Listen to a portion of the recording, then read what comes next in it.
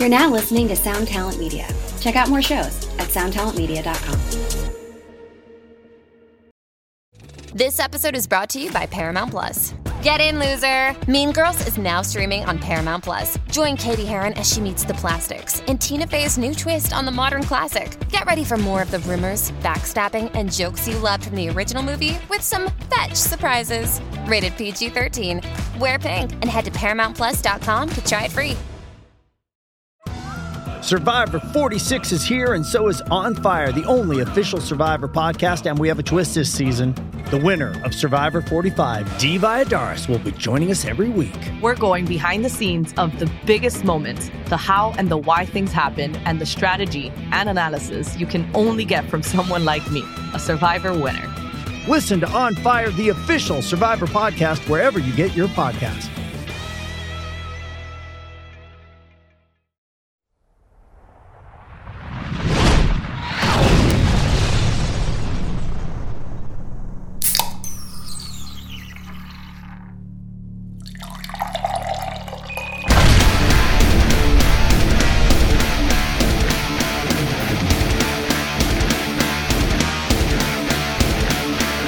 Hey there, everybody, and welcome to the Drinks with Johnny podcast. Now, before we get into this week's episode, I just want to start off by sharing my deepest condolences to everyone that was touched by Taylor Hawkins of the Foo Fighters, the amazing drummer that he was.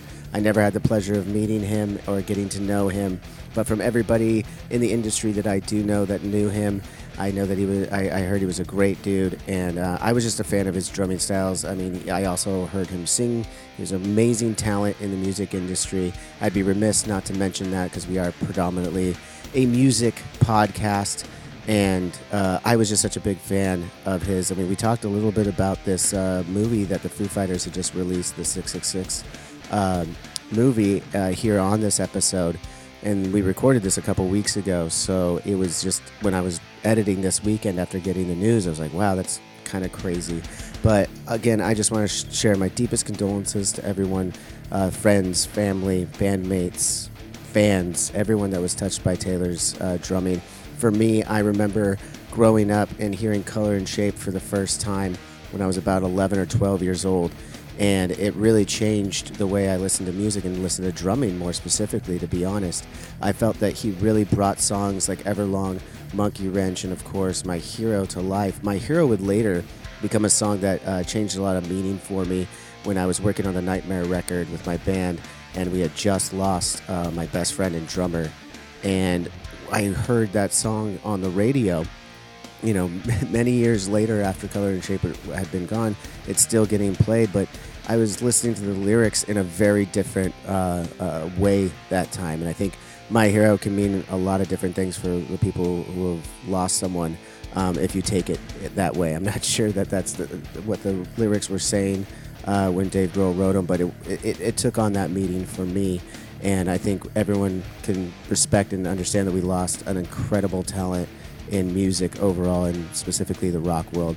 So I just wanted to start off the show this way and share my condolences and a little bit of the story. I grew up listening to Color Shape, as I said, but I also forgot to mention I had pictures of the Foo Fighters on my walls, and I don't mean posters, I mean pictures. I had a very close family friend, Terry Swift, who was a rock and roll photographer, and she was giving me prints of these different concerts and stuff that she would be photoing, and I would take those photos and put them up all over my wall. And I had Foo Fighters, Rancid, No Doubt, a lot of my Southern California bands that I grew up listening to. And yeah, it's just it was some crazy news to hear this weekend. And again, I didn't know him personally, so this isn't a personal message. It's more of a condolences to all of those who were touched by him. And I know how that goes, so just wanted to make sure I shared that with you guys. This week, getting into it with Sophie Lloyd. She is a great, talented guitar player. She started off in a very unconventional way in the music scene, just covering songs on YouTube on her little Mac book Computer back in the, probably the early 2000s. We get into some of that. We get into what she's doing now. Now she's got, sponsorship deals with guitar companies, a solo record out, another one on the way, probably going to be playing Download Festival out in the UK. I mean, it's an unconventional way about going things in my mind, but she has absolutely found her way, and she's hilarious. I mean, right off the bat, she tells a joke that I was not expecting until I didn't even hear until I went back and edited this one. So I hope you guys enjoy this episode, and without further ado, I bring you my guest, Sophie Lloyd. What's up? How you doing today? I got Sophie Lloyd on the show all the way from England. How you doing today? I'm really good, thank you. Yeah, very good. Very honored to be here. How are you? I'm doing fantastic. I was running a little bit late, so I'm glad we got this done. I know that I'm glad that we got this done because you were just on a little trip here in California a few weeks ago. We were trying to get that to work, and the timing just wasn't right. But yeah. I'm glad that you're here virtually, at least. Yeah, me too. It would have been nice to in person, but I do have a drink in honor of you for the podcast. Oh, man. See, I wasn't sure if you were drinking. What are you drinking right there? Well, I was drinking a Monster anyway, and then I found this Kraken spiced rum that I got sent recently. So I just put some of that in it, and it tastes disgusting. But I was going to say, that does not sound like a good drink, Sophie. No, it's not a good combination in the slightest, and I fully regret everything. But we're here now, so we're rolling with it. That's fantastic, but I can't let you drink alone. I won't be able to hear you when I go pour my pint, but I didn't know if you were going to be drinking or not, so I didn't have anything ready. Let me come right back. Let me come right back. Let me go grab a pint. Okay. Shall I just tell a joke while you're away? I feel like I should tell a joke while he's doing his drink. What do you do when you come across a tiger in the jungle? Wipe it off and say sorry. Hey. We'll get that one later. Thank you so much for getting me to drink at 11 o'clock in the morning. It's okay. It's essential. Oh, yeah. No, it's going to be a fantastic day now because of this. Exactly. You're very welcome. Yeah. Well, it's cheers to that. Cheers. Hell yeah. Hell yeah. This is like the least classy drink I could have possibly Dude, that does not sound... You don't have to drink that. If you want to go grab something else, that sounds awful. That just sounds like a really bad drink. I'm not going to... Do you know what? It's actually quite nice because it's the Mango Monster, which is actually really tasty. And the rum, it's not too bad. It's not good, but it's not like the worst thing I've ever drunk. And I've drunk some bad stuff. I wasn't saying that like either one is probably good on their own. I just don't think that Yeah, the combination is a bit rocky, but whatever. We make do with what we've got. I love it. So how did you, was this your first time in the States or first time in California when you were just here a few weeks ago? Yeah, it was. Well, I went when I was like 4 to like Disney World, but that doesn't really count. But in terms of sort of going and like actually, exploring it, especially because we were going over there like for work stuff and to meet people. And yeah, that was the first time. And yeah, you said you were over there for work stuff. I saw you post with my good friend Matt Heafy. I know that you were doing I think you're recording a music video. If I'm not we were. Okay, can you tell me a little bit about that? I can. So I've got my sort of debut album coming up very soon, and basically each song on it is going to have a different vocalist from some different bands around like different sort of genres of rock, sort of some new age stuff like people I've seen on TikTok and like Instagram, as well as some super old stuff like Michael Starr from Steel Panther's going to be on it, which is really cool. Dude. Yeah. I'm sure you've already recorded this stuff, right? Yeah. Awesome. And then we've got, Matt and Brandon from Atreyu. I know he's like a mate of yours. Oh, so yeah. All those guys, you're naming all of my buddies there. That's awesome. They've all been so great as well. Like it's amazing because like I'm, grew up listening to all of them and stuff. So it's like, it was weird. Like there was this cute picture I found where I was recording my very first kind of original music where I'm in like this homemade Trivium shirt that I like ironed on myself. And then I was like, it's so weird that like, now I'm actually doing a song with Matt and it's just so full circle. Like it's been such an amazing experience to work with these people and they've just elevated it to another level. Dude, that's awesome. I can't wait to hear it. So you say you got different people singing on it, kind of like, Slash did that a while ago. I know Nita just did that, and she had great success with her album, Nita Strauss. Yeah, exactly. Yeah, like it was inspired by Slash's RNF&R album, which is, you know, one of my favorite albums of all time. So I loved what he did there. I think I know someone who sang on that. Yeah, there's loads. There was like Lemmy, there was Chris. Yeah, just a few people. Sorry. But and then obviously Nita did it, and her song was amazing. So it was just sort of, it's a long time coming. Like we've been writing this album for like, you know, since pre-lockdown days, and it just keeps getting pushed back because, you know, everyone's, you know, busy with different stuff and life gets in the way. But finally, you know, it's coming to fruition and hopefully should be out later this year. Awesome. And when you say it gets pushed back, and obviously for obvious reasons, did that force you to rethink some things, rewrite some things? Were you collaborating with some of these artists, or were you just kind of like, here's your homework, go ahead and do it? Yeah, pretty much. Like it started out just me and my boyfriend Chris, who's also sort of my drummer. We were sort of, you know, when lockdown started, we were writing quite a lot, and we wrote sort of loads of songs. Then we were like, actually, we don't really like these that much. So we sort of rewrote the whole thing, and we just sort of sent it out to people that were interested, and then they put the vocals on top. And if they wanted to do anything to the structure, they could if they wanted to. So it was pretty collaborative in that effect. But your cat's there. What's the cat's name? Luna. Okay. She was just spayed the other day, but so she should be wearing her cone, but she always manages to get rid of it. And then we got her this really embarrassing suit to wear. Oh, but, man. Does she love wearing it or what? Oh no, she hates it. She will literally just stand there like, she like won't move at all. It's so funny. You finally had her spayed, because I was watching a few of your videos on YouTube, and there was one video, I think you were talking about your Kiesel guitars, and she was moaning in the background or very, and you kept commenting. She's so horny. She's literally like the horniest girl I've ever met. Like if she was a human, she would definitely be like a stripper or something, because she's insane. And she even still now, like we only got spayed the other day, she's still like prowling around when I'm like, and I'm like, you should be resting. But you know, she's on the hunt. Yeah, we love a girl that knows what she wants. Well, I mean, there's nothing wrong with that, right?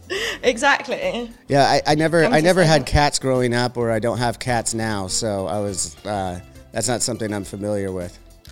Yeah, well, we wanted a dog, but we live in a London flat, so we were like, we'll probably get a cat for now and then get a dog like later on, because I really want like a husky, but huskies are like so out of control. Yeah, they're pretty tough, but they're beautiful dogs though. I know, they're gorgeous. They're like mystical beings. Yeah. So you said you're in a London flat, like proper London, obviously, or Well, we're in Putney, which is sort of like South London, so it's not sort of like in the centre. It's just south of the river. It's like a really nice place, actually. So, but we're moving out. I say that we're moving out in a month. Oh, okay. Because the city is just like so expensive and so busy.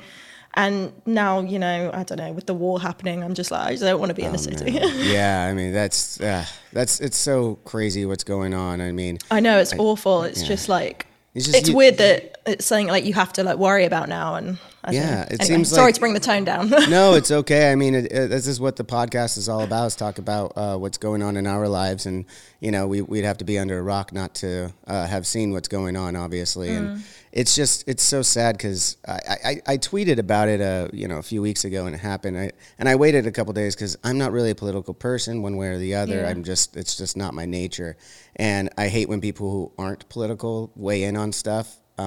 But, you know, it's more so like, for me, I just look at it as a human race thing, where it's just like, it's so fucked up. Like, no matter how far we come, there's always an asshole around. There's always someone who has to fuck it up. You know, it's like camaraderie starting to feel too good. Everyone's happy that we're out of this lockdown and getting past the last shitty thing that was happening in the world. Literally, like we just got out of it. And it's like, come on, can we just like relax for a minute? And it's like, nope, someone's got to fuck with nope. it. Next year the aliens will probably land or something. Well, that would be cool, at least. Like, that would at least be like, fuck, man, I didn't see that one coming. Yeah, I guess.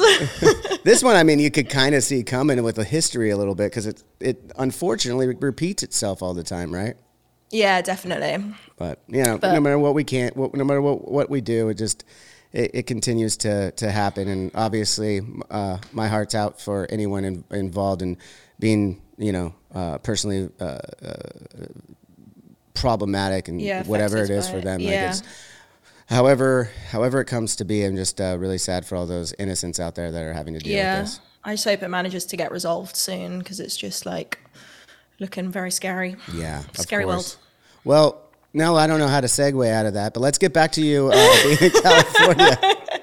There's no great way to segue out of that, is there? No, there's not. There's no smooth transition there. No. But I'll do my best to attempt to get us back on track here. So you're out in California, as you said, for the first time, doing some business, getting some things done. Unfortunately, we weren't able to hook up because you had you got timing wise, and if I'm not mistaken, one of the days we were attempting to get together, you actually contracted the coronavirus, right?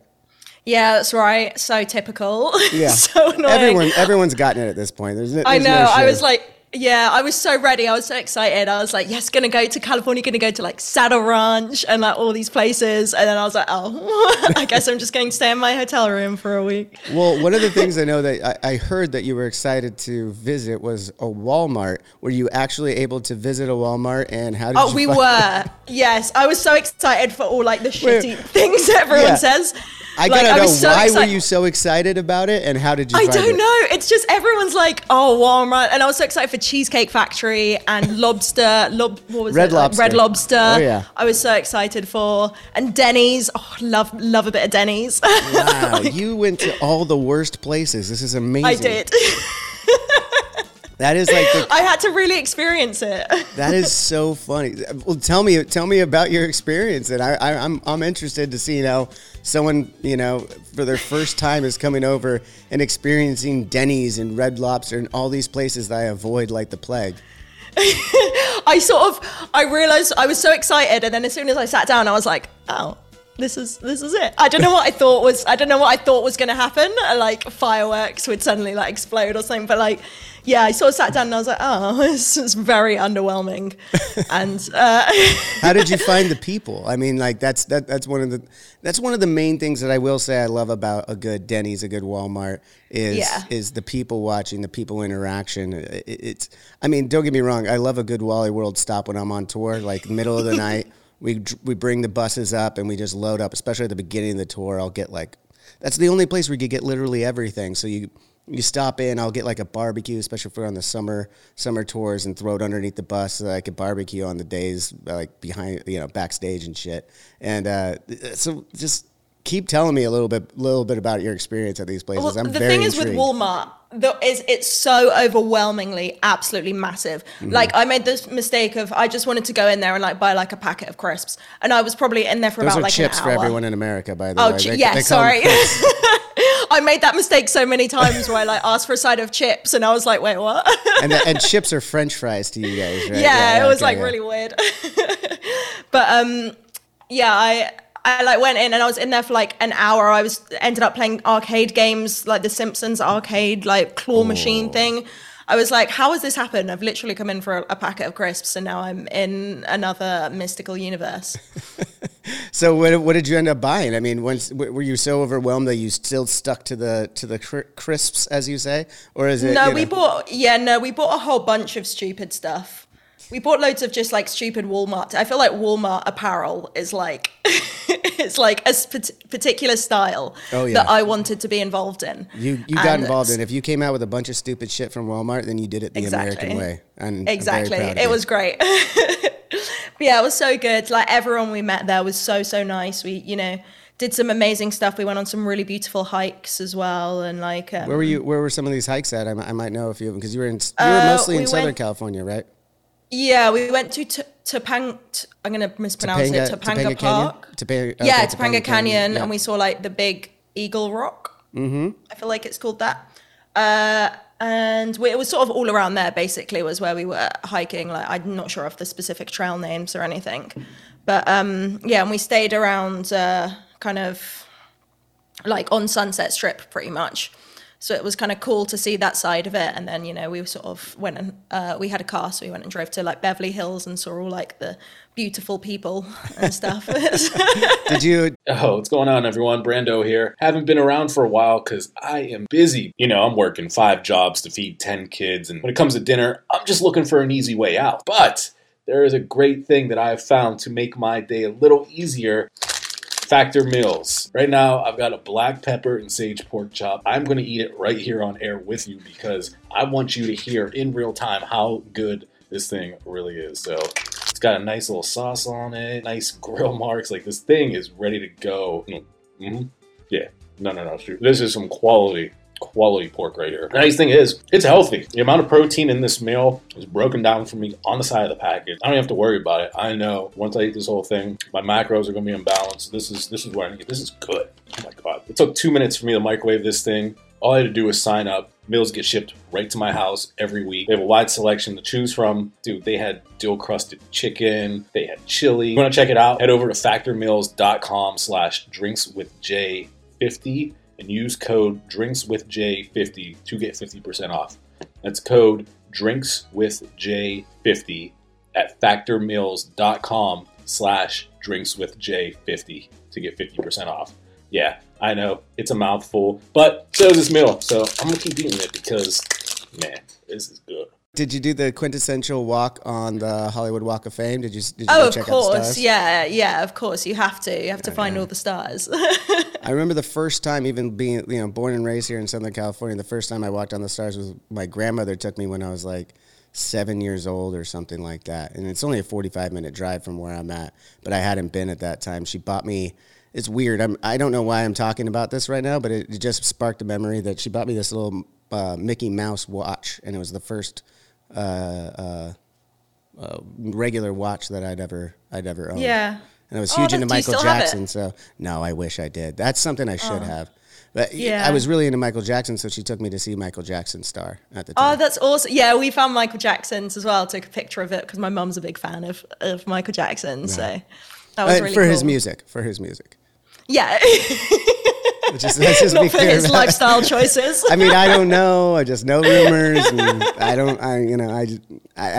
want to pretend that didn't happen because I'm just a big fan of music. So we'll leave Neverland. Yeah, I mean, it's so shitty though because especially these days, I'm almost not allowed to like that music. But I'm just at this point. I'm like, fuck it, man. I gotta be able to separate the two. Otherwise, yeah, I'm just gonna be bummed all the time. Yeah, exactly. Like I think the like one of my next Shred versions coming out is "Beat It" by Michael Jackson. So nice. Hopefully that goes okay. I feel like it's sort of people are starting to just sort of appreciate the music again. And and the fact that it's a weird one. The late great Eddie Van Halen guitar solo on that, of course. Yeah, exactly. Like it's iconic. It's one of those, like, if you're a guitarist, you have to learn that song, no matter what. Yeah, absolutely. So real quick before we get off that trip, what were some of the other highlights? Was there like one thing other than what we've already discussed? I mean, you said you're on the Sunset Strip. I know you've done a lot of the covers of Guns N' Roses, Motley Crue, a lot of these bands that came through right off that Sunset Strip. And for you, I mean, for me growing up 45 minutes away, it wasn't that crazy for me to know where that was. You coming all the way from London to here, what did that mean to you, being on the Sunset Strip and seeing those bars and those venues that all of my favorite artists too played through? Yeah, it was just so like iconic. It's like just such a weird feeling knowing, like, especially like when we didn't manage to go in, but seeing like Saddle Ranch and stuff, like I've heard so many people talk about that as like the place to go and all like the paparazzi and stuff, and I was like like a kid in a candy store. Every time we drive past something, I'd be like, oh my god, take my picture. But it was amazing, and like we got to go up to the Kiesel factory as well, which was really, really cool. I've never been there. I didn't even realize that's in LA. Is that in LA as well? Yeah, well, it's in San Diego, so it's a couple hours away. Okay. So yeah, we got a car. We went there first, and then we drove down to LA for like the last week or so. So yeah, we got to go there and sort of meet everyone there, which was so nice because I've been working with those guys for like a really long time, and it was so nice to finally meet them and sort of actually see how much just like effort and love goes into like making those guitars. It's so cool to like see the entire process. So. Yeah, I mean, I saw you doing some demonstrations of those guitars on your YouTube channel. It looks like you guys have a really great relationship together, and I think that's really cool. It's really key too for everyone has a different playing style. And to that point, actually, I do have to ask you, what's your beef with fucking Floyd Rose? Like, you got like this. You were just like going off about Floyd Rose when you got your first Grammy. I hate Floyd Roses. I really do have a beef. They're so annoying. It's just, okay, I'll tell you why, because I lose everything. So and like a lot of the songs are in like, my songs are sort of, some are in drop D, some are in drop C. So there's like a lot of sort of tuning that goes on. And I never, ever, I never know where an Allen key is, ever. I must have bought about 50 different sets of Allen keys. And I've got all of the sets except for the one I need. There's always that one gap, which is the one Allen key I bloody need. So now I don't have any Floyd Roses on my guitar. I just have one on this Manson here, because it's made for silly sounds. So that's kind of what I use it for. But I just can't. I get the point, but I'm passionately against them. I get it for like if you're for your playing and what you do, it makes perfect sense because you are going in a lot of different keys, and if you're losing your Allen wrench, that's a pain in the ass. Exactly. I've done that before when changing guitar strings, and I'm just like, at this point, I just leave the top knot off, so that I could go between, and then that's quite a good idea. But then there's no point in the Floyd Rose if you're just leaving it off. Well, I'm not a shredder anyway. I'm playing rhythms. So Yeah. I honestly don't even have a reason for a Floyd Rose because, as I said, when I'm tracking stuff and writing, I'm just doing rhythms and stuff anyway. But my guitar player Sin has Floyd Rose, and I play his guitars. So that's just kind of what I'm stuck with. Like, to be fair, they are like. I love a whammy bar. I don't have a whammy bar at the moment on my main Kiesel, but my next one I'm going to get definitely has like a trem, but it probably won't have the Floyd Rose. So I don't know how it'll like affect the tuning too much. So yeah, that's the thing. Like if you're going big with some dime bag stuff, you know, it's hard to keep it in key or in tune when you're going. Yeah, that's I need to figure it out really, because I love. I found this like sound on the Manson. I'll show it to you quickly. Mm-hmm. I don't know whether you've even heard of them. It's like the Sustainiac pickups. Oh, the Sustainiacs. Yeah, of course. Yeah, and like I am absolutely in love with that. Just stupid, like squealy, never-ending, like harmonics. I think there's so much fun. Awesome. I'm having so much fun with them, and like the whammy bar and the kill switch and stuff. So I've been using that, and like what I want to do is put a Sustainiac in a Kiesel as well at some point to try and have that like smooth, like shreddy guitar, but being able to make these crazy sounds as well. Yeah, absolutely. I know that Sin did that on his, I think his first Schecter. He put Sustainiac in there when we were. Oh, does he have one as well? He did. I don't know if he still does. He's done so many different fucking guitars at this point. I don't know. But and he's got his own pickups now. He's doing a bunch of different shit. He's always telling me about his new endeavors and his new pedals and his new amps and shit. And I'm just like, all right. It sounds cool, awesome, dude. Man. Like, and it always works. It always ends up working great for us. So so he's always doing that. So I am familiar with what you're talking about. That's awesome. Yeah, I've never actually been able to try one of his guitars. Actually, well, I've always wanted to try one, but oh my god, Lena, sorry.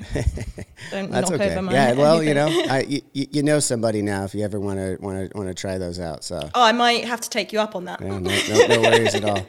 I want to get back to some of the other extracurricular activities that you do. Like, I know that you did a cover of Halloween theme song. You did Ghostbusters.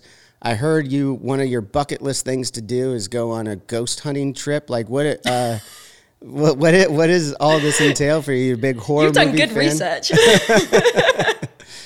I'm super into like horror movies and like ghost stuff. I'm so into it. I don't know whether I like believe in ghosts particularly, but like we've had a lot of creepy stuff happen. So I'm just so interested in like the idea of it. And yeah, I love like the old classic horror movies, you know, like Halloween and, Nightmare on Elm Street and everything. I'm super, super into. So I don't know. find it just so interesting. Like my last music video I did was at one of the most haunted place in the UK, which was really cool. It was in like this kind of old prison cell in Nottingham called the Galleries of Justice, where they would like lock up loads of prisoners and loads of, you can go and see like the stocks where people died and stuff.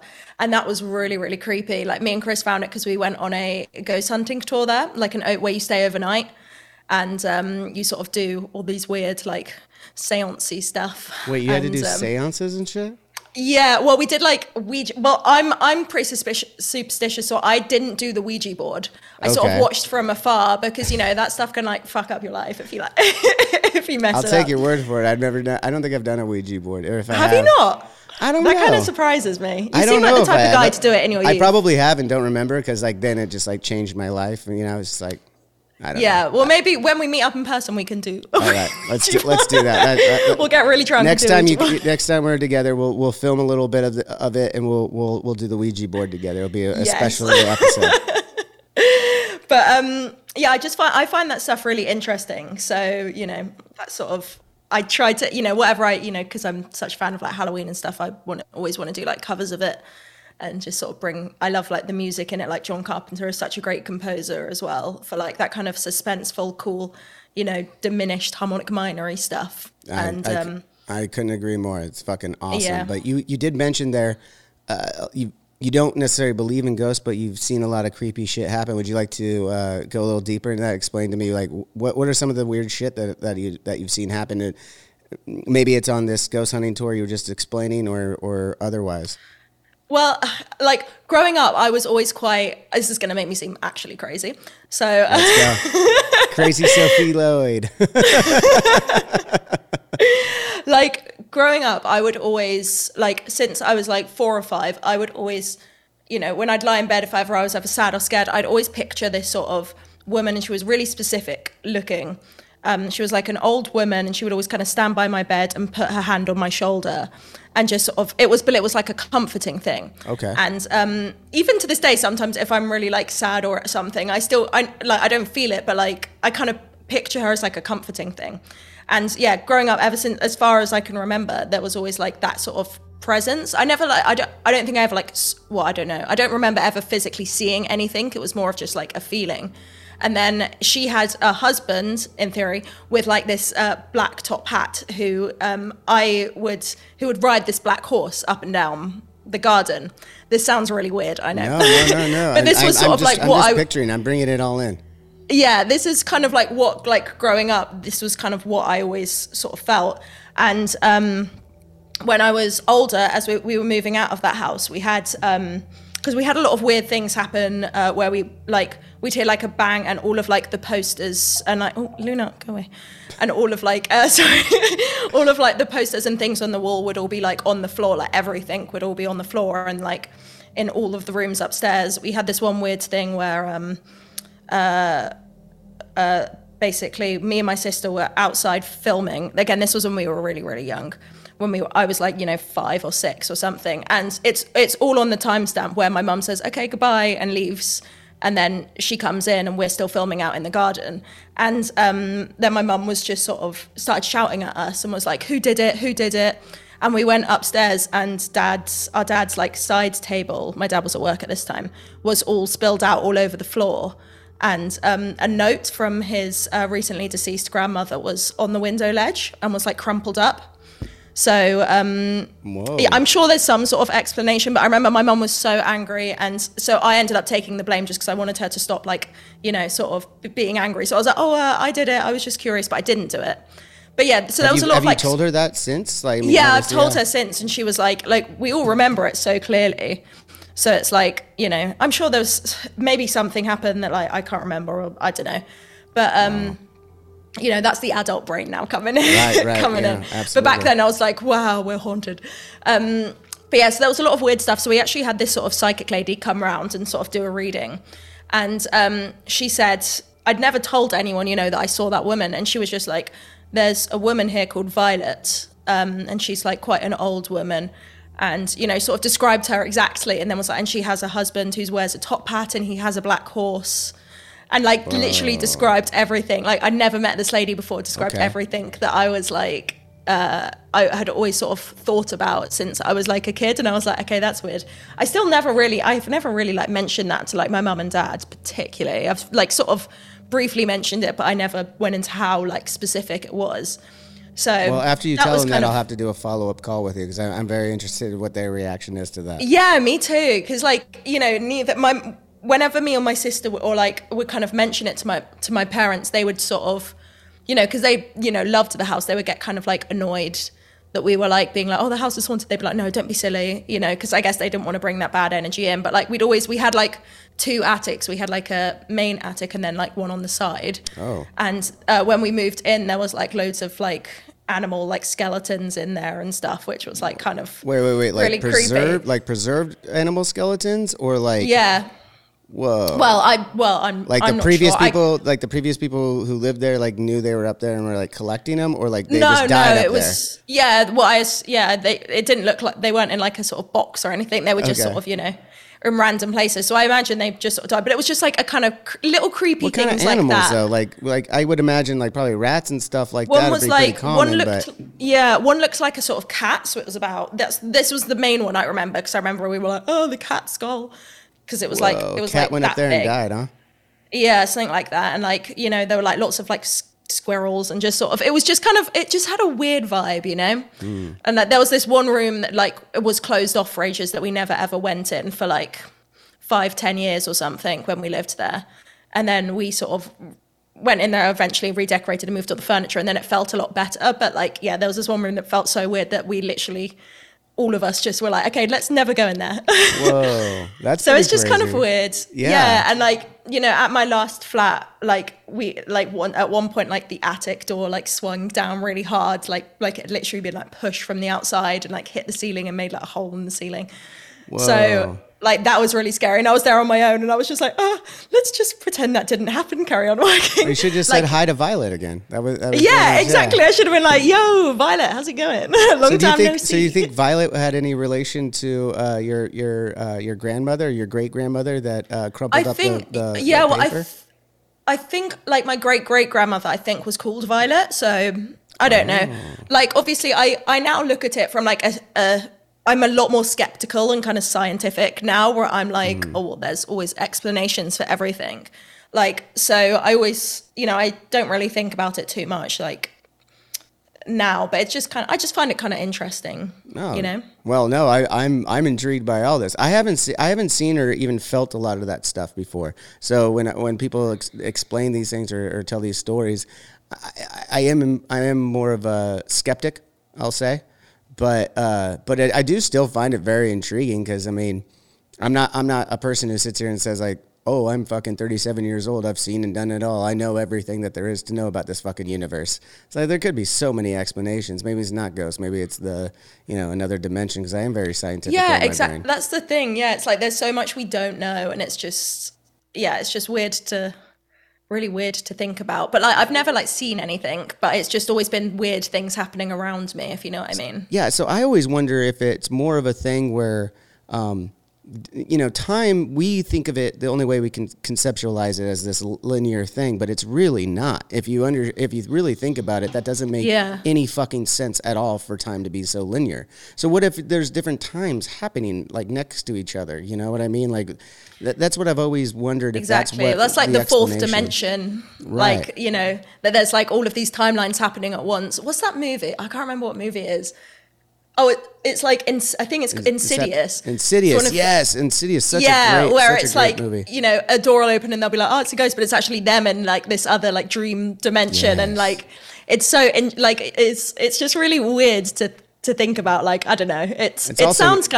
It sounds crazy, but who knows, man? No, I mean, crazier things have happened, I think. I mean, it's just, and we learn so much every time as long as we're open to it. I think that's a great thing that everyone at home watching too. Keep your mind open to shit. You don't know anything. Even the smartest people in our history would have to admit they only know so much. And that's just the fucking reality of it. So yeah, it's true. Keep your horizons open, you know, like, don't rule out anything right away. Of course, there are some things that are just fucking ridiculous that you got to rule out. But like reptile people and like. I mean, well, yeah, I don't know. Queen is a reptile. Don't know. Maybe in a different dimension. Who knows? But, who knows? Yes.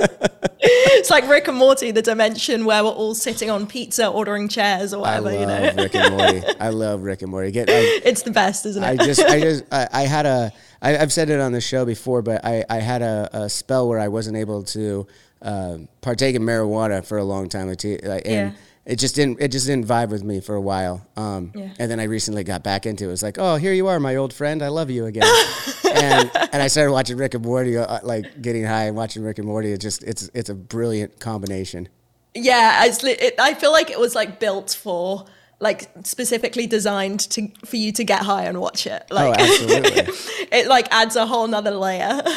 Do you partake in getting high, or you just strictly not much? No, like occasionally I will, but generally no. It gives me it makes me feel a bit sick. So right. I haven't really, but I feel like I haven't ever really tried any really like good stuff. Well, you're out here in California.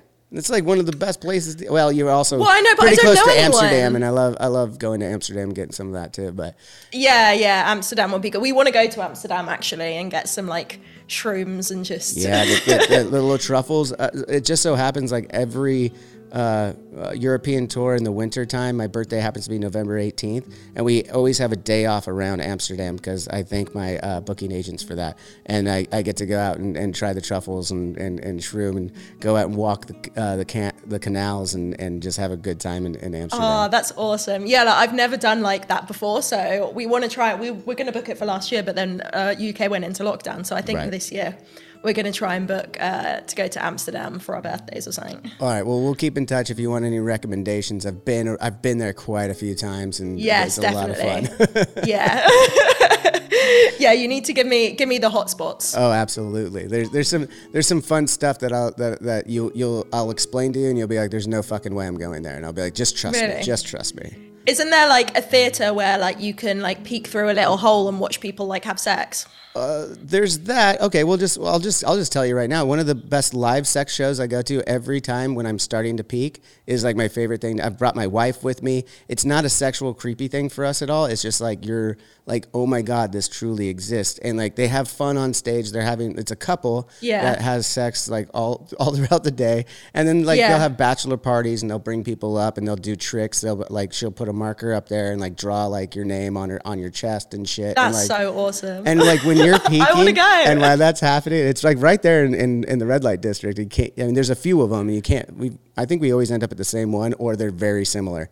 But like, it's super fun, especially like again, I'm sure people go in there to get aroused and stuff, but that's not really my vibe. I'm going in there just to experience like... Yeah, it's just like a sort of, oh my God, I can't believe this really exists type of thing. Right. And it's just like amazing to see. And like, no judgment either. It's just kind of like, wow, like I don't know about for you, but when I travel, I like seeing like...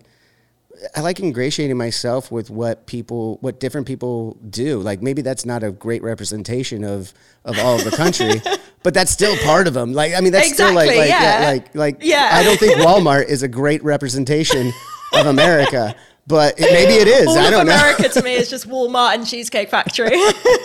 And that's fine. I mean, it's definitely a part of it, you know, like, I mean, no judgment whatsoever. It's just, I love that. I love seeing the way people interact with one another and come from different walks of life, because you can't have that sort of judgment if you've never walked in their feet or in their shoes. You know what I mean? You never, because you don't know how would I have grown up differently if I grew up in a different part of the world, if I grew up, it's just a lot of different stuff. Yeah, that's why I love traveling. It's just meeting all the different people from like, you know, and just seeing how everyone lives their lives, because it's so interesting. It's so interesting getting the different cuisine and everything too, like Cheesecake Factory. Exactly. I mean, you got everything there.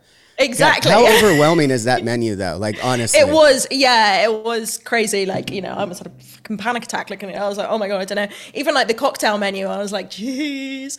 But I ended up just ordering like everything. There was only 3 of us. We got like 6 mains and like. All the overbuy. You went full American. Yeah. Oh, we went all in. Yeah. Oh, yeah. That's the American way, the overbuy. Exactly. Like you just got to get in there. You don't really know if you're going to be able to eat it all, but you just you want to try it all. Give it a good go. And if not, you just take it home and to have it in the morning for breakfast. That's the idea. That's the idea.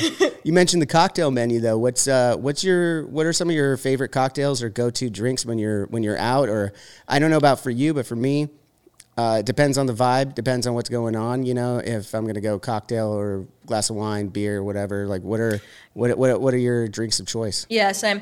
Like you said, it kind of depends on the vibe. If we're just sort of going out for a meal, generally I don't drink very much. Like if I drink, I'll drink to get drunk, if you know what I mean. Yeah. And so usually I will always have a mango monster, but usually it'll be with vodka instead, and which is probably really bad for me and going to give me an early onset heart attack. But but I don't. At least I'll die happy. But no, you're still young enough. Your body starts to warn you about that a little bit because you'll start getting anxiety from mixing those two. I know that when I was in my 20s, it was Red Bull vodkas, and like I had to realize, okay, your body starts telling you that's not really good for you anymore. So if it hasn't hit you yet, you're good, Sophie. Just keep going. Okay, I'll look out for the signs though. Yeah. That's good to know. But but the thing is, even when I drink, I can drink literally I'm such a heavyweight. I can drink like 5 double vodka mangoes and still be so sleepy. Still be like, I'm so tired. Like the caffeine doesn't even kick in. It's like weird as hell. I was thinking that you were saying you're a heavyweight on the alcohol side, but no, you're just talking about the caffeine. Yeah, no, I'm talking. Awesome. But like I always hated wine, and I still don't like it, but I'll drink it because I know that gets me drunk really quick.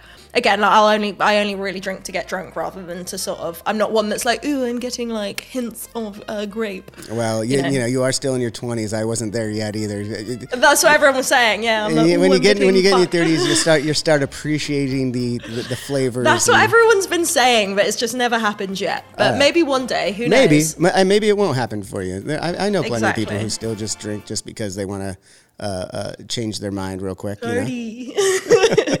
But and then I love a porn star as well, and the what's drink too. What's a porn star? Do you say what's a porn star? I mean, I know what a porn star is on my internet search. But what's a porn star when it comes to a drink? Yeah, and the drink is quite nice as well. No, it's like I actually don't even know what it is. It's some type of alcohol with some type of fruity thing, and then you get a little shot of like champagne or prosecco, and then you pour that in. I don't know what the alcohols are for the life of me. I'm awful with after this cocktails. I'm gonna look up what the actual ingredients are, and we're just gonna go boom, that's what a porn star is, and we'll exactly put it in post. Yes, do it right here. Just put up a naked lady I mean, you've been doing YouTube for like 10 years now. You know more than me. I've only been here for a couple of years on YouTube, so you know how to do that stuff in post, right? How to do the inserts. Yes, you can get it to slide up from the bottom even. It's very exciting. Look, that's a pro tip right there. That's a pro tip right there. Yes, very exciting. But yeah, porn stars are great. I love cocktails. Anything sort of fruity I really like. And what's it called? The Long Island as well is always a good shout. I love a good Long Island. That was definitely my jam in the 20s, especially bang for your buck. I mean, you got everything in there, and you only need a couple of those to really get you going, right? Yeah, exactly. But we covered the cocktails real quick. We didn't even ask. You said you love the classics of some horror movies. What are some of your all-time favorites? Not just the franchise, but maybe the specific movie, or maybe even your favorite recent one. Well, this sounds weird. My comfort horror movie was always Evil Dead. Comfort horror movie, yes. That is such a great term. I love that, and I agree with you. I mean, I lean more on Army of Darkness, but I love Evil Dead as well. Yeah, Evil Dead's just so silly. Like, I want to suck your dick, pretty boy. It makes me so happy. I'm like, yes, what a queen. I love that. That's your favorite. That's the line you pull out. That's the line. Yeah, that's going to be the clip out later. Like, Sophie says, "I want to suck your dick, pretty boy." I want to suck your dick, pretty boy. It's so good. That's fucking fantastic. I'm trying to think of more modern ones I've seen. I haven't actually seen. I feel like not that many good movies have come out recently, and in the horror genre. Yeah, or they've at least kind of gotten a little artsy lately, haven't they? And I appreciate them. Don't get me wrong. I'm not knocking it. It's just that's not the horror that I grew up on. It's not the horror that I gravitate towards. If that makes sense. Yeah, I'm kind of the same. Like I like the sort of storyline stuff. Like I kind of like goofy horror movies as well. Mm-hmm. I liked Cabin in the Woods. That was one of the first movies that got me into horror.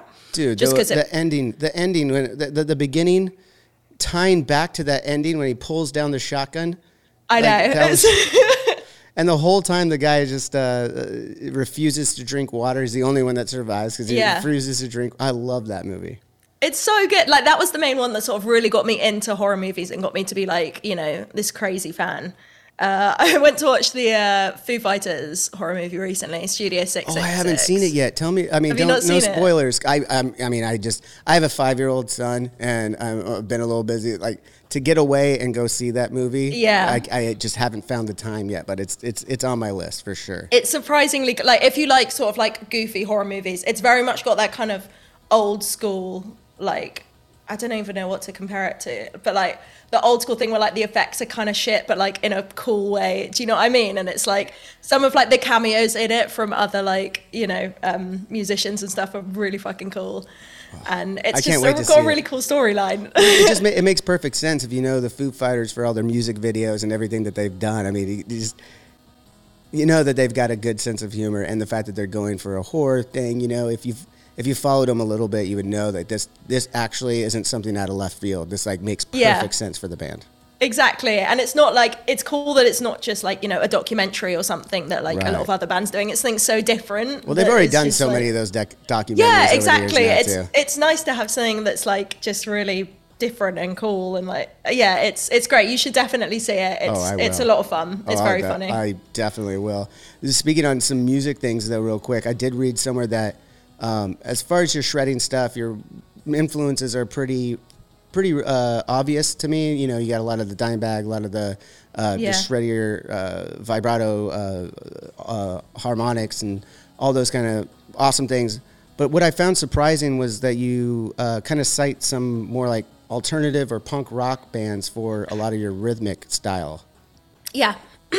So, yeah, like you pretty much hit the nail on the head there. Like my sort of lead playing comes a lot from Dimebag and Zakk Wylde and sort of Joe Satriani as well, some of like the more kind of instrumental music. And I love that, but also I grew up listening to sort of quite a lot of like old punk stuff like Misfits and Offspring and Pennywise, and that sort of kind of fast rhythm playing and stuff I love how much emotion is in it, if you know what I mean, in punk rock, where it's like, it doesn't really necessarily matter how, you know, if it sounds good or not, you know, like a lot of Black Flag stuff, like you listen to it and you're like, wow, sounds like the drums are played on like a cardboard box, but it's like so good. Yes. It's like, that's like because there's so much just like love and passion in it. And that's what I love about like that genre specifically, is like, it's so just aggressive and raw. Yeah, exactly. And that's sort of what I like to bring to kind of the rhythm playing aspect of it. It's a lot of like those sort of just big power chords, and then sometimes mixed with a little like some top lines that I always kind of cite like Van Halen a bit for top lines. A lot of like the triad sort of chordal stuff like will sit on top, and like some harmony bits. So I sort of try and mix in a lot of different things. You know, I also really like blues stuff like Joe Bonamassa and Rory Gallagher and everything. That's like some of my dad's favorite stuff that he always used to listen to. So I got really into that. So I'm sort of I like to kind of bring in a lot of different aspects. Like this album we've got coming out, it's so each song on it is so different. Like we've got like a really kind of metal one that we did, you know, with Matt Heafy, and then we've got like this super like pop punk one as well, which was a bit like out of left field, which we've done with this guy called Loveless, who is like this amazing sort of pop punk singer on TikTok.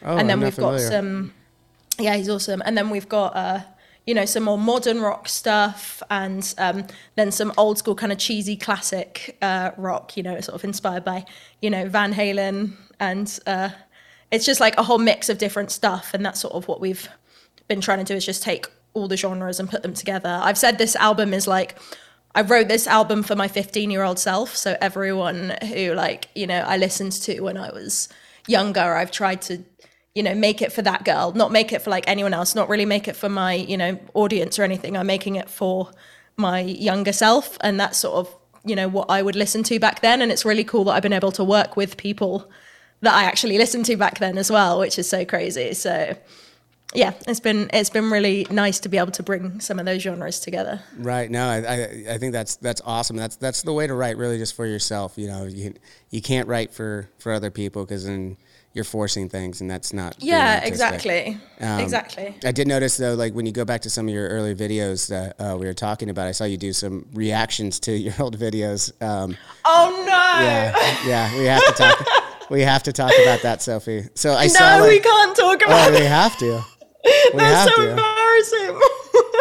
It's so good. I love the background that you had with the posters and the CDs. Wow, you're an old soul. You had CDs on the wall. I mean, that's... I did. Yes. Yeah. I would go out with my pocket money every week to HMV and buy the 3 for £10. Wow. That's awesome. And yeah, just stuck them up all over my wall. I had a lot of your stuff on there as well. You had all the inserts from the magazines. I recognized a couple of them that we your were face on. was on my wall as a kid, which is kind of weird. Well, when I was watching it, I was like, I know that one. I remember doing that one. He looks familiar. And you had a lot of Green Day. I saw so some red. Green Day back there, going back to some of that alternative punk stuff. You know? Oh, yeah. I love a bit of pop punk. Yeah. Loved it. But yeah, one of my first covers was Nightmare by... I watched that one, and I watched your reaction. No, you shouldn't watch it. Oh, I had to. I mean, that was. I was like, "Yep, we're watching some of these." I watched the Backcountry, the Unholy Confessions one. I watched. Oh my God, I forgot I did that one as well. Fucking hell. Yeah. That's why I haven't done any recently, because I'm like, those ones were so embarrassing. I just haven't. No, I got like PTSD. Yeah, let those ones live in infamy. Those are fantastic. I mean, I loved your reaction to it too. That you're like, I'm not even sure if I tuned the guitar for that, and I was like, didn't really sound like it. I know that song pretty well.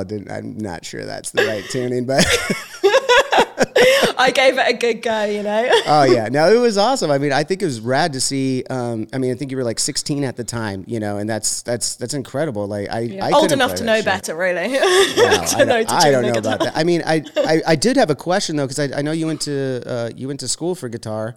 And for performance, if I read correctly. Yeah. So you tell me a little bit about that, and which came first, the chicken or the egg, the YouTube videos or going to school for it? Yeah, well, like I grew up in quite a small town called Henley-on-Thames, which is very sort of like a conservative town. Like there's no music scene at all really there. Mm-hmm. I didn't know, none of my family actually play instruments. None of my friends played instruments.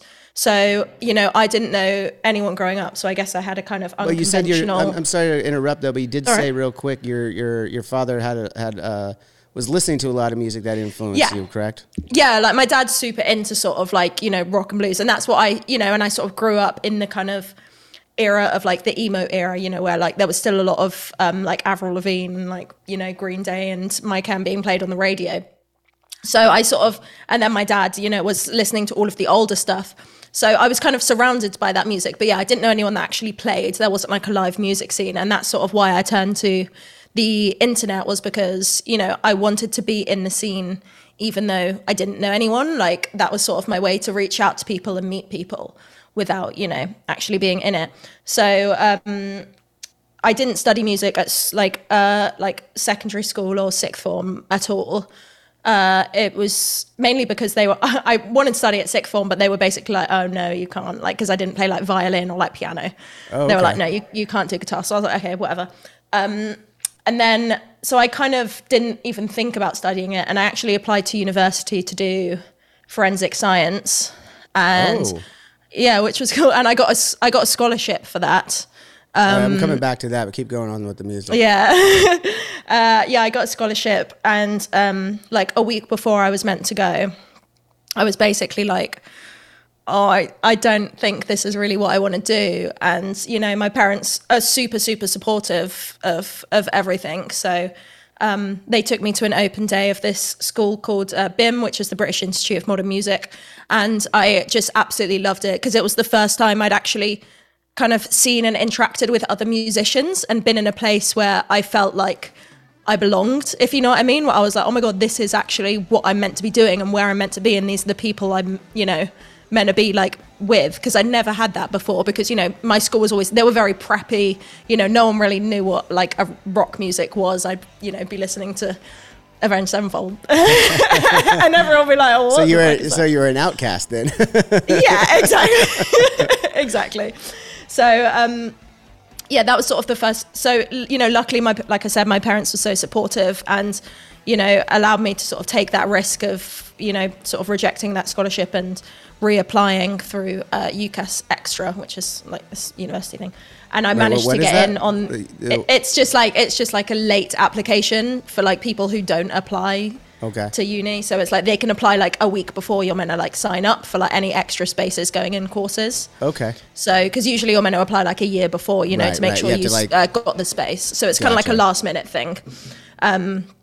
And yeah, so I stopped the scholarship and applied through that. And luckily I got in on the foundation course and started studying music there, which I've had mixed opinions on music school. Like, I loved it, but I'd say it really sucks the life out of music for you. Like, I almost quit music so many times during that. I almost dropped out after my second year, because it's just like they really want to like mold you into this session musician that like plays jazz and like world, which is awesome, but it just, and like I really enjoyed learning about those things, but it wasn't what I wanted to do, if you know what I mean. Like, it wasn't kind of the direction that because I really wanted to like write my own stuff and do that, and they really wanted to shape you into the session musician that could play. It's kind of like putting parameters on art, which is exactly. You know, I mean, if you're going into the session stuff like you explained, like that makes sense. You should be able to play anything and everything at a moment's notice. But if you want to be more of a creator, more of an artist in that field, you know, you don't want any parameters, right? Yeah, and we were kind of made to feel like at that, like, you know, because obviously there was a lot of guitarists that was into rock music, and we were almost made to feel like that was sort of like the wrong music to be into, if you know what I mean. That like you weren't a proper guitarist if you weren't listening to like Snarky Puppy every day and like Average White Band and stuff. Snarky Puppy, that's a fucking bring up right there. I love that. That's fantastic. And it's like, yeah, I loved that stuff, and like, you know, we had to learn. It's amazing. Like the musicianship it's awesome. Is fucking yeah, incredible. But it's like, you know, I wanted to go home and, you know, play like Iron Maiden or something instead, and I didn't feel, I kind of lost that because I was playing, you know, all of this like weird like oleo like jazz stuff all the time, practicing that I completely lost my kind of roots in rock. So I kind of fell out of love with it, because, you know, like I said, that's what brought me into it, was the sheer emotion and passion that rock music has, which I feel like is, you know, just think that, you know, other genres have, but it's not quite so raw as in rock music, you know. So that's what I loved about it, and it felt like that kind of got ripped away. So I almost quit, and then I ended up, long story short, I got super depressed and went into therapy, and my therapist was basically it was that wait no that's sort of like graze over. Well, no, it was that wasn't so much just for the music. It was just sort of, it was a lot of stuff. It was like a bad relationship and just like life in general, just sort of, you know. And it was, you know, I just felt like I didn't really have a purpose because I'd lost my love for music, and I was like, oh, I don't know what I've done. But it wasn't like super serious or anything. I just felt like I needed to get like a little bit of help just to sort of help me on to the next stage of finding what I meant to do, if you know what I mean. I mean, it's always good to, I mean, for everyone listening and stuff, I still see a therapist and stuff for like stuff. It's good to have that. And mental health is something that doesn't get exercised enough. I feel like, you know, people go working out on their body, go on hikes and everything we were talking about before, but at the end of the day, I feel like you got to start, you know, between the ears. Exactly. And it's so important. And like, you know, I felt like I'm pretty open about this. Like, I talk about it all the time on stream and stuff. I just felt like I needed someone there to just help kind of guide me and get my mindset back. And, you know, after I only, you know, sort of did it for like a couple of months. And after that, I just felt so, I like rediscovered my love for it, if you know what I mean, because instead I would basically take the things the music school taught me, like all the world stuff, and kind of turn it into, like, I would come home, practice that stuff, but practice it in a way that like I would write a rock song with it, if you know what I mean, and like includes maybe some jazz chords that I'd learned in like this like slow bridge section or something like that. Like, I'd sort of take the things they taught me and make it into my own stuff. And, you know, that sort of, I know another guy that did that too through MIT in California. I don't know if you've heard of him. His name's Sinister Gates. He did some jazz stuff for a long time. Oh, did he? Yeah. Oh, I know. I haven't heard of him. Weird. Definitely haven't tried to play any of their songs. He's a little lesser known guy. You probably didn't have him on your walls or anything like that. But no, definitely not. Yeah, it was like when I rediscovered that love, it was so nice. And that's when I started writing, you know, my first EP, and it was sort of got really, you know, re-energized and re-inspired by it. And I would just sort of decided that I didn't care what grade I was going to get. Because before I was very like grade orientated, because I always wanted to get the first and the A stars and stuff, you know, and be a nerd. So, but I sort of was like, you know, I don't care what grade I'm going to get. I just want to do it for me. And that's when I started writing, you know, the Delusions EP. And oh yeah, that's right. That came out in 2018, correct? Oh yeah, a while ago. It feels like it's like a million years ago. Well, yeah, I guess 2018 does seem like a long time ago. That's the last time I was on the road. So was it? Oh my God! And June of 2018, actually, on our European festival tour was the last. Last time we were on the road. Are you going on tour at all coming up? Not this year. Doesn't look like it's happening this year. Probably next year. Yeah, that's probably like the safer option, to be honest, because so many things being like still cancelled and stuff. It's still unsure. I mean, that definitely plays a part in our decision making, but it's not really like the end all. There's a lot of other things that we're developing and working on and stuff that we're just not ready. We want to make sure that, you know, we got to get the right crew together because a lot of the crews haven't returned. There's a lot that goes into behind the scenes that everyone just, you know.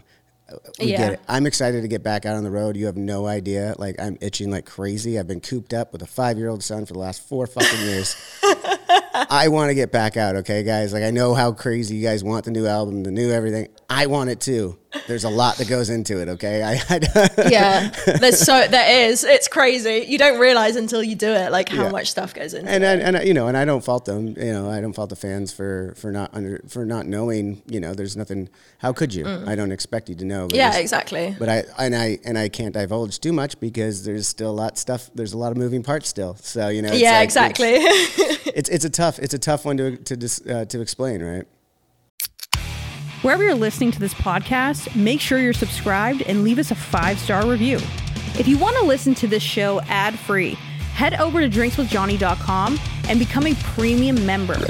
You'll get to enjoy unreleased clips from your favorite guests, discounts on merchandise in our shop, and access to our private Discord server where you can chat one-on-one with Johnny Christ himself. Awesome! So stay tuned, stay thirsty, and stay filthy as fuck.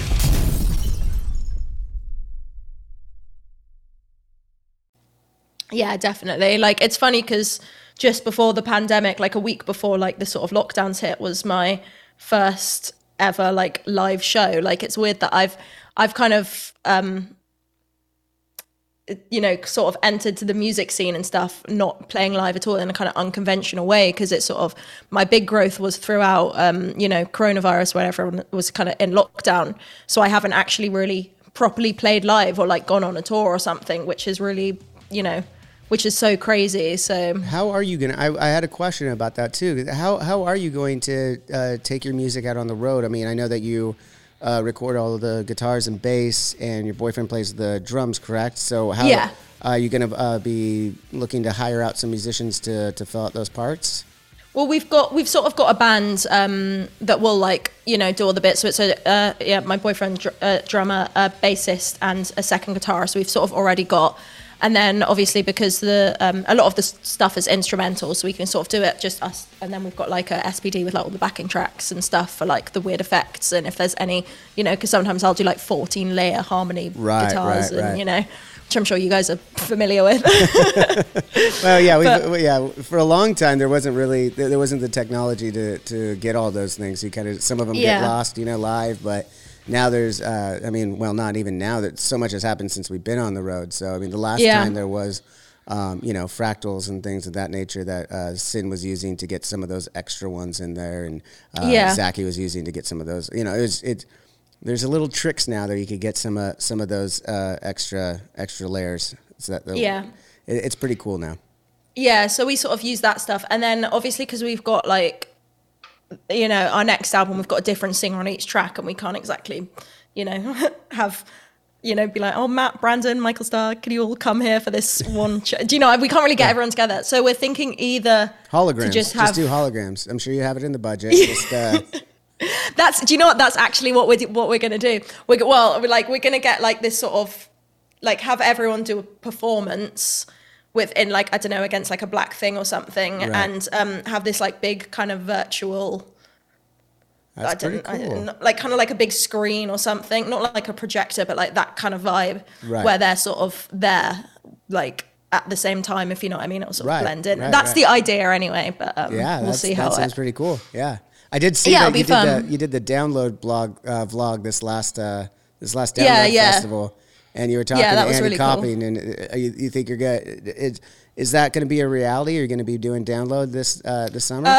I don't know. It's sort of, well, they've had 2 years of like backed up artists, if you know what I mean. Yeah, So I won't be Very playing like familiar as me. Yes, but we're probably going to be I might be like joining another band for like a feature kind of spot. But we need to We'll be looking out for the announcement on that. I won't put you to it right now, but I'll be looking out for the announcement on that. Yeah, well, you know, if Avenged Sevenfold are playing, I will, if ever. I only want to see it with the background. I only want to see it with the posters behind you and the BC Rich. No, I'm just kidding. But I'm really looking forward to to actually playing live, because I think, something that I sort of talk about quite a lot is I think growing up sort of on the internet and not having the kind of, like I said, I grew up in a town that I didn't have a music scene, so I didn't really get to play live and stuff. So, and then being on the internet all the time, I sort of developed quite bad performance anxiety and imposter syndrome. So, which is isn't that the title of the new record coming out? Yeah, that's going to be the title of the new record. So this record's kind of like an ode to me, just sort of trying to get over that as best as possible, really, because that is super interesting. I didn't realize how deep it went, but just the fact that you did start out putting yourself out there at such an early age, just, you had to develop a thick skin right away, right? I mean, how bad were some of the comments early on, or were they always positive? I mean, it's hard to say, Yeah, like sort of back then, I don't think I read the comments too much. Like, I didn't really know how the YouTube app worked. So even better. Yeah, exactly. It's just like, I don't know. So I sort of just uploaded it and left it. And then one day I looked back and I was like, oh my God, this has like 50,000 views. And then everything, started sort of growing. But yeah, some of them were really bad. Like I did a Shred cover a few years back of Smells Like Teen Spirit by Nirvana. And that got like shared by like this thing called Radio X.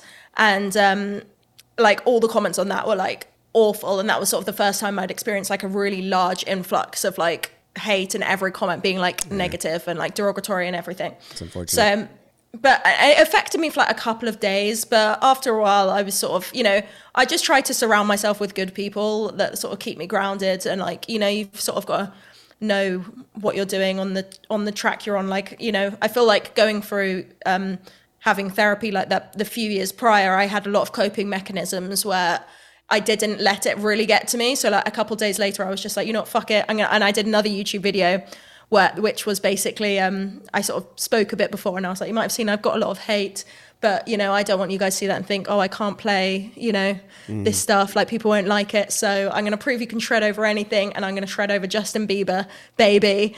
And then I did like this big, exactly. And it was great. It was really fun. So it was like, you've just sort of got to say, fuck it. You've got to have a thick skin and just, believe in yourself, know where you stand, surround yourself with good people. I did like that you picked some off the wall shred things too. Like I did see it's probably my favorite Christmas song of all time is All I Want for Christmas by Mariah Carey. Oh yeah. Like no joke. Like Christmas time, I mean, literally Thanksgiving Day, me and the family start listening to Christmas music. We're those kind of fucking weirdos. And I love that. That one's like straight away one of the ones we're playing and it throughout the house and we're all dancing. I mean, like picture, the different Johnny Christ, not the one in all black on stage. The one just in my pajamas walking around the house singing Mariah Carey. Christmas jumper and all, Yeah. I get into it. I love it. I love it as well. It's a banger, man. It's an absolute banger. Yeah. Those Christmas songs, they're just, you can't help but sing along. Well, I've got one more thing I want to ask you, but we're going to go back to, but real quick, let's plug a few things. I know you got your Twitch channel that you've started over the last, a year or so. Sort of 6 months. I started in September and that's, going really well. Again, helping me overcome my performance anxiety and stuff. I'm doing a lot of playthroughs on there and my boyfriend's getting an electric drum kit, so we're going to start sort of doing some virtual gigs until we can eventually, sort of get an actual tour going later this year. Very cool. And what is that handle there? That Twitch? It's just Sophie Guitar on Twitch. Sophie Guitar. Okay, cool. And then, and obviously the YouTube channel, just Sophie Lloyd. Everyone can find that. Yeah, Sophie Lloyd. And all over social media. I know you started a TikTok as well. I God, yeah, Sophie Guitar. I'm trying with TikTok, but I'm not very good at it. I'm too old, and that's if you're too old, I feel better about the fact that I have no idea what the fuck's going on over there. Yeah, I was actually trying today to do one of these like transition videos of like getting ready, and it was just like I couldn't do it. It looks so fucking shit. I was like, I don't know how. It's a talent in itself. It's got to be said, Yeah, no, I'm not knocking it. I just I don't understand it. No, neither do I at all. I have no idea. I'm sure you'll figure it out though. I have the utmost faith in you, Sophie, that you'll be able to figure out this. I'm trying. I've been on there for like a year though, and I'm still no fucking wiser. Well, once you figure it out, just let me know, so I'll figure out something I could do. I will do, yeah. No one wants to see my old ass on TikTok. That's when you know TikTok's going to be done. When you see Johnny Christ over there, like 2 weeks later, everyone's going to be like, that's not cool anymore. Do you know what? I think you'd kill it though. Like I guarantee if you looked up, there's like an A7X talk or something, there's always subgenres. Okay. I bet there's like a whole subgenre. Just what you just said to me doesn't make sense. So I'm going to go, cool. Yeah, that's perfect. Well, we plugged a few things. This is a wonderful conversation. I truly enjoyed getting to know you a little bit, Sophie, and congratulations on all your success from the early ages. It's so cool to see a different way of success for a guitarist like yourself, coming from a different avenue, not the traditional avenue in the rock world, which I think is absolutely fucking fantastic. And more people need to see that there isn't a formula. There's not a formula to this shit. You can pave your own way. Pave your own way is the idea here. But before I absolutely let you go, I got to go back to this forensic science thing. What was it that brought you to forensic science? Like, did you want to be like on scene on these these murder scenes and trying to figure out who done it? Yeah, I'm the typical like kind of basic white girl that loves like the true crime documentaries and everything. Like my wife, the basic. Yeah, exactly. Yes, we would get on very well. But yeah, I love Dexter. I literally wanted to be Dexter, minus the series. Murdering people, obviously. And well, I mean, if it's your fantasy, you can do whatever you want with your fantasy. Well, yeah, just true. don't do it. But if you, yeah, I don't know, vigilante killer might be kind of cool. It's kind of cool. It's kind of not a bad gig. Yeah. I was always super into that, and I'm really into like science as well. I love like DNA analysis and like blood splatter analysis as well, and just like just the DNA and matching things up and all that. I'm very curious as to how one goes about getting a scholarship on this. It's in the UK. I don't know whether it's like similar in the US, but like in the UK, basically, if you sort of get like pretty good grades, like I sort of was lucky enough to get A stars in my A levels. Mm-hmm. So if you get good grades and you write like a good letter and they want you there, they'll offer you a scholarship to sort of be, to make you choose there rather than any other university, if that makes sense. So I'm not sure. That's how it sort of, at least when I was at school, that was how it worked with that. Yeah, so, I guess so. I mean, that is similar to, I mean, I didn't go to college or graduate high school, so I don't really know. But from what I understand, that, but you, at least here in the States, you kind of pick where you want to go with that academic achievement, and it kind of follows in line. So what were you doing in school that fell in line with blood splatter? I was doing chemistry, biology, psychology, and art, because I couldn't do music, so I did art instead. Wow. So it was sort of all of the sciences that sort of led it that way.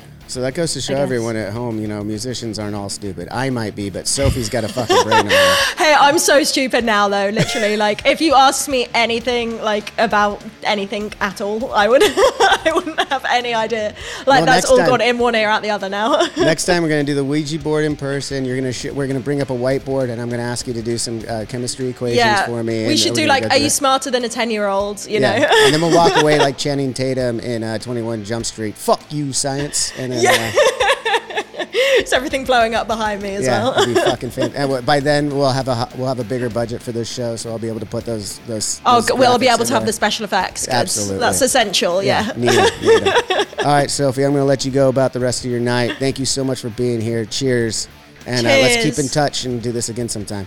Yeah, definitely, man. Thank you so much for having me on here. It's been such an honor to speak to you, and be on this show. Pleasure's all mine. Thanks, Cheers. man. Have a good day. Bye.